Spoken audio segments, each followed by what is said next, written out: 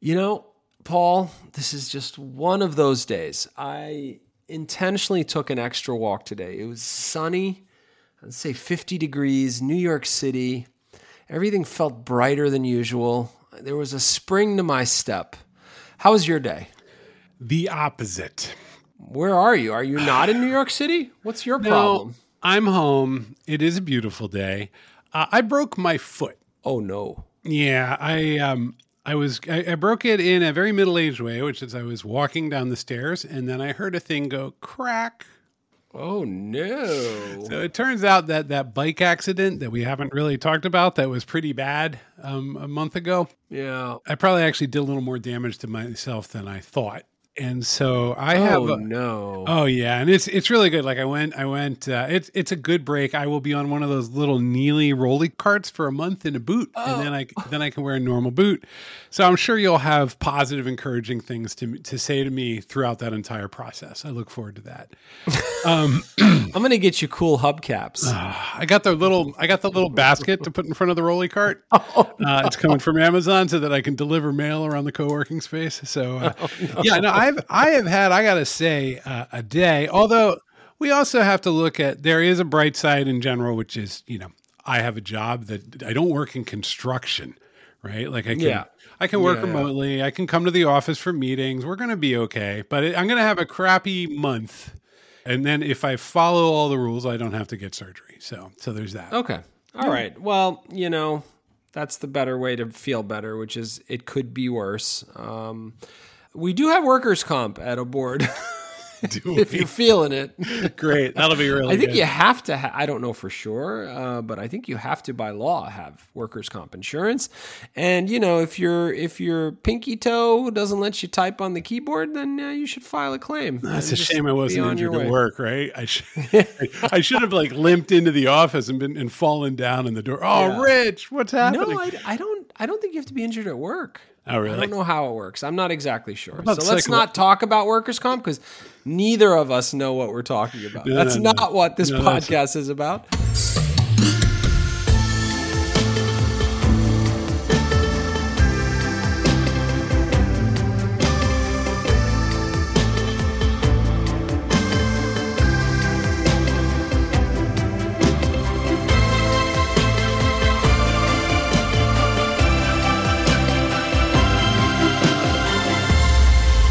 Are we going to talk about your foot for an hour, Paul? No. First of all, no podcast should be an hour. But second of all, and this one should be short because I'm in pain in a boot.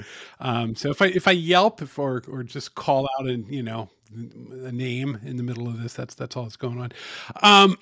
No. So what happened? What's wild with this, because we're supposed to record the podcast and I break my foot, is that I kept thinking about all the systems I was interacting with and how fundamentally broken they are. So let me just actually narrate in like a minute what happened. So, right, like I'm in pain. And then my wife is like, you should go to urgent care. And I'm like, nah, it'll be fine. I'll just ice it. And she's like, you should go to urgent care. And you said you should go to urgent care because you're my other wife. And for our listeners that aren't in America, urgent care is essentially walk-in, storefront, emergency room light. Yeah, they're all over the place. Yeah. So then I asked ChatGPT, and it said I should go to urgent care. That's what did it? My advice or your wife's advice? And my wife said, well, thanks for listening to the problematic robot. Exactly. So I was like, 3 for 3. All right, I better get in. I got in car service, and off I went. And, there's one about a mile away. And I go in, and a very brusque man from Russia was, a very nice radiologist, et cetera, and he's just very tender. And then the brusque doctor comes in and is like, you broke it. And so that's what I found out. So now I'm in system 1. So I go there, and so they're like, okay. Well, first they forget to give me my crutches. So eventually my wife had to go back and get them. God bless her. She's kind of been a champ through this last 2 days. Then they hand me a referral on paper, as well as access to a system that doesn't connect to the system of my regular doctor, which is called MyChart. Mm-hmm. So I can log into that and find out all the sort of experiences I've had in urgent care, which include I once had a Q-tip come off of my ear, and a lot of strep throat over the last 10 years. So that's all in there. So that's like doctor system one. I have a piece of paper that says that a man with like a doctor has said I'm in pain, or that I need a cast. That I've broken my foot. And I have a compact disc read-only memory device. I have a CD-ROM. What? With my X-rays on it. All right. For the young listeners of this podcast. I mean, exactly, right? Like everyone is just kind of staring at it. So I take Let's walk back. Wait, what is a CD-ROM? I mean, it's the thing. It's a portable hard drive that you can slot in and out. And it's also it's a data version of the audio CD. So there's that. No one has CD-ROM burners outside of the medical industry. All right. So now I go home. Okay. So you got a little kit. You got your little story. You got a CD-ROM, a couple of pieces of paper. Yeah, crutch and then you, okay. So now I go to system 2, which is called My Chart, and it's part of the giant hospital system. I'm in Mount Sinai, and I log in to that, and I try to call the doctor's office, and it's the endless phone tree.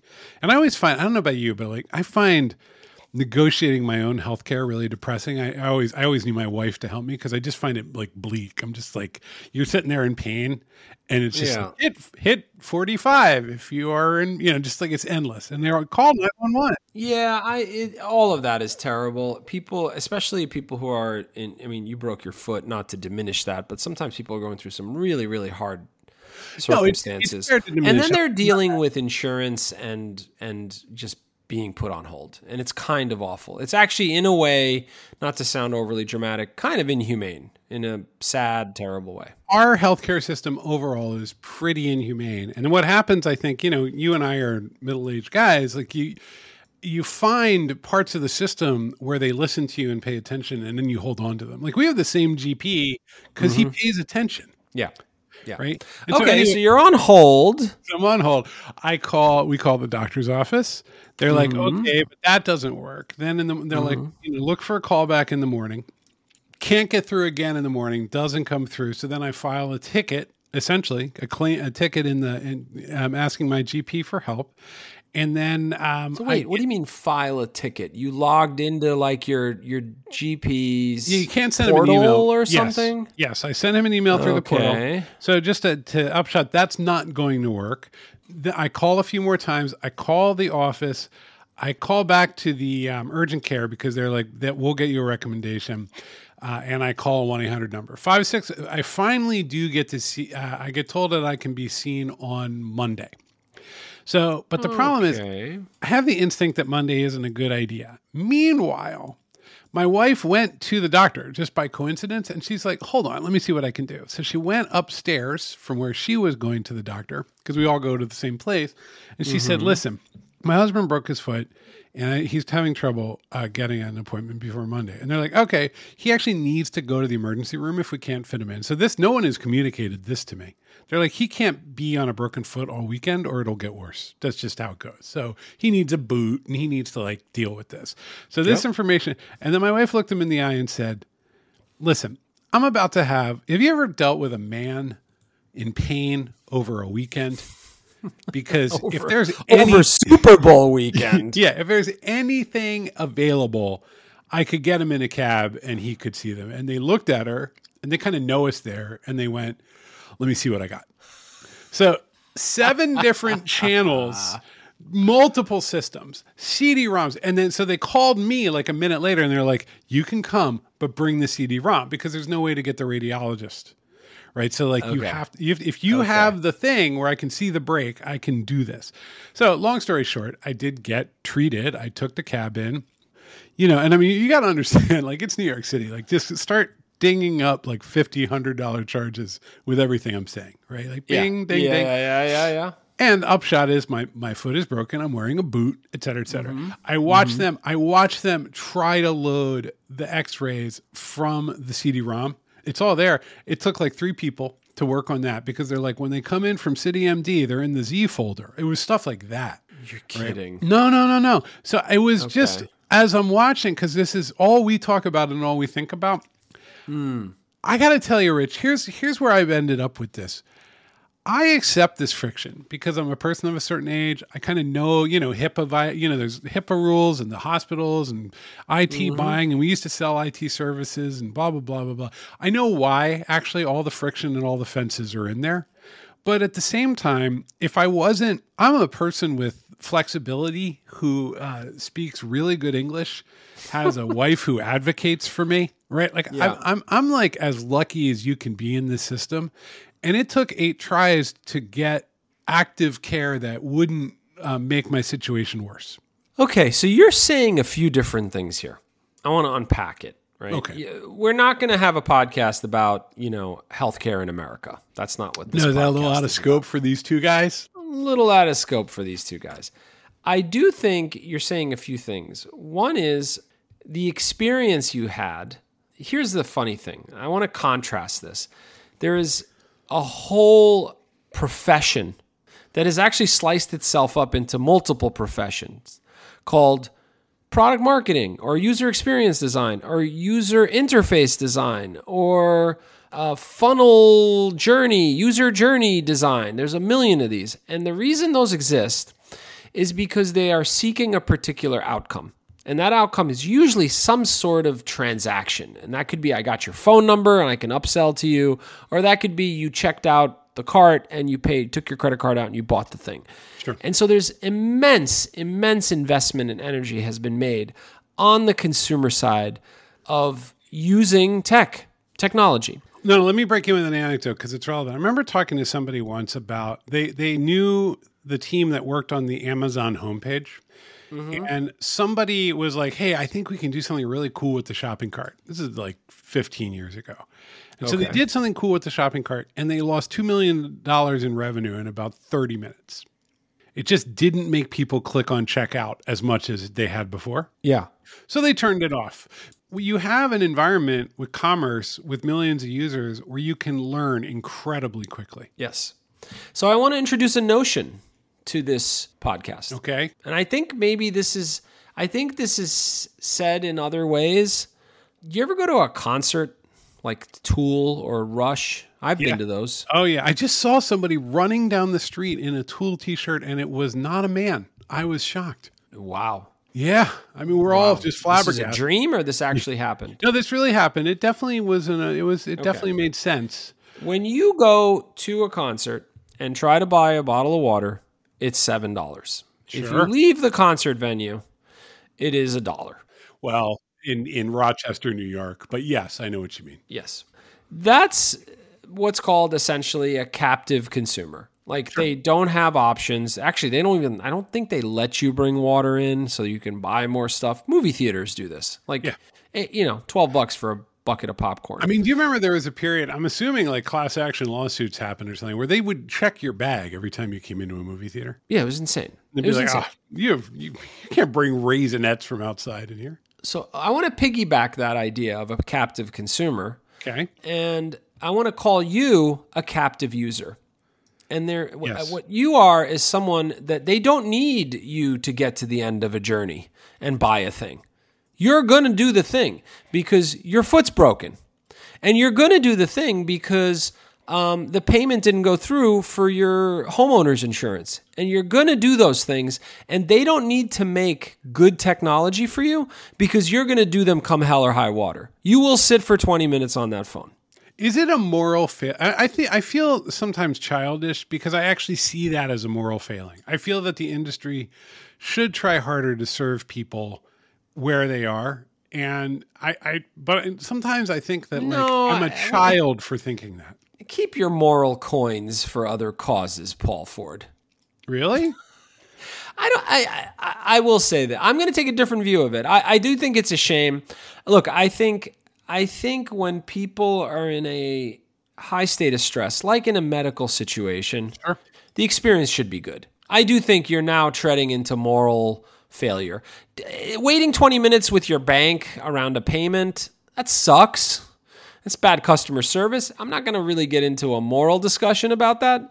But if someone is really, really, really stressed out about their dad's illness and their dad doesn't speak English because they're a first-generation immigrant, and the kids are handling it all, and they can't seem to get anyone on the phone that cares about anything they're going through. That is terrible and sad, and that should not be the case. That's not a technology issue. That's a larger issue. But I will say this, though. Let me take a different angle around your experience, Paul. It's bad for business. It's not good. Usually, it means that down the road, it's more expensive to deal with you that way. Mm-hmm. But these systems take hold and nobody bothers to change them. So it's actually bad economics, not only bad morals, but bad economics, right? You're in a spot, and it's a funny thing, because if you go to a hospital system like Mount Sinai, which is vast and it's big, and you say, we really want to improve the experience for people who have, ambulatory conditions that just need some attention, they will look at you like you've lost your mind. Right. They just will. They will. And that is the case for a lot of industries. And what we're wading into here is non-consumer software, which is what a captive user is. A captive user, the UX people love to tell you that they care about that captive user, that it's very stressful to get a mortgage, and it shouldn't be stressful. But that's not where the money flows. No, it's true. I don't buy this software. I buy health services, and they are delivered. And my insurance, I buy insurance. The insurance buys health services after being told it must. That's right. And the software is kind of somewhere in the middle. So all of those incentives and structures, they do kind of get boiled in the analytics and dashboards. But there's nothing like that moment at Amazon where they went, turn it back, because we just lost $2 million. That never happened. Now it becomes a satanic voice coming out of Bezos. Turn it off. Yeah, I mean, instead of sending you a single question mark in email as he does, it's like an exclamation point. And you're just but if you think about those incentives, right, and you think about they didn't buy it versus they did buy it, and here we're in this zone where it's like, I exist as a single database row in a monthly summary that gets emailed in PDF to a CIO inside of a giant hospital system.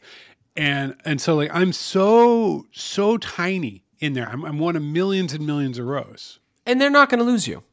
They're not going to lose you. You ever see people throw tantrums at the front desk of so sad. Anything? And and the people look at them like, wow, you're really upset. And my God, we don't care. Well, we don't care one bit. There is, if you want to know, people, I remember when I first moved to the city, if you want to know what differentiates, I always was like, when will I be like a New Yorker? And it actually turns out you just kind of, you just stop ever asking yourself that question. That's what happens. Yeah. But if you want to know the difference between the person who is still kind of got out of town roots, the New Yorker who gets upset at customer service has failed completely, because it's you just you have to always be like, I know, but I am not the New Yorker. The one rule that you learn here is you just don't leave. You're like, well, I'll just sit right here, and they're like, well, no, doctor's not here today. If he comes in, I'll be right here. Well, I could get you down to talk to somebody downstairs. Oh, well, if you could, that'd be really great. Thank you. Yeah. I want to talk about another kind of captive user, which is sort of where I want to eventually take this. And I think this is going to be the beginning of a bunch of conversations around this. Software you use at work, if you work at a desk and you're using certain tools, it's sort of the same disincentives. They don't have to be great. You started a job and you have to use the tools that they gave you at the job. This is enterprise. That's the word. It's enterprise, right? And even today's quote-unquote modern tools and modern products, look, they don't have to be a source of pleasure, but they also don't have to be a source of pain. And what's funny about it is the damage it does, not just to the experience of the user using it, but it's actually probably suboptimal in terms of productivity. If the thing worked better, you'd work better. If I don't have to train you for 4 weeks before you use the thing, that means I get to save 4 weeks of your productivity time. Let me actually simplify this. Bosses walk around and they're like, why isn't Rich at his desk? I never see him at his desk, never see him working. And they freak out and they talk to the manager. But if they saw Rich using the expense tracking software, which he has to spend 3 hours a week just doing expense tracking, they don't think of that as a loss because he's, quote, working. That's right. That's right. By the way, if I'm not at my desk, it's because I'm crying in the bathroom about the software I have to use at work. This is an old story, and it hasn't changed. And the truth is, the amount of money spent inside of hospital systems, inside of large organizations is massive. It's actually massive. How do we know this, Paul? You and I visited a lot of those big companies in our former lives as agency leaders. We saw the tools that people use and how they work and how they wanted them. And look, there are well-intentioned people inside those companies. But my God, the big machine is the big machine. It's hard to pitch it and say, look, we got to make things better for our people. It's like, what? What's always sad about that is everyone, when you say enterprise, everyone assumes there's a magical force somehow, that it has secret knowledge. And sometimes I think that's true, like an ERP system that understands the, Azerbaijani tax code because that's where you get some of your textiles. Fine. But the part where they move the boxes around and put stuff in the database is the same in every system. It's just different salesmen. It is. And some of our proudest work, we did some innovative things at the agency, but some of the best work we did was actually delivering really good usable systems inside of these places, because design was a core part of how we thought about software at the agency, at Postlight, our former agency. And it's very satisfying to see that actually matter and work for people. So bring it home. I'm pain-addled. What are we telling people here? I think we're telling, well, first off, I hope you feel better. Thank you. And it is the Super Bowl. You should just watch the Super Bowl this weekend. Yeah, it'll take me about a half hour to get to the basement, but okay. What I worry is you're going to drop a drippy buffalo wing. Yeah, and I reach down to get it, and then suddenly I'm in the hospital for 3 weeks. Well, no, it's just out of reach. It just stays there. Oh, yeah. That's happened today. I couldn't drink the coffee. It was all weird. Yeah.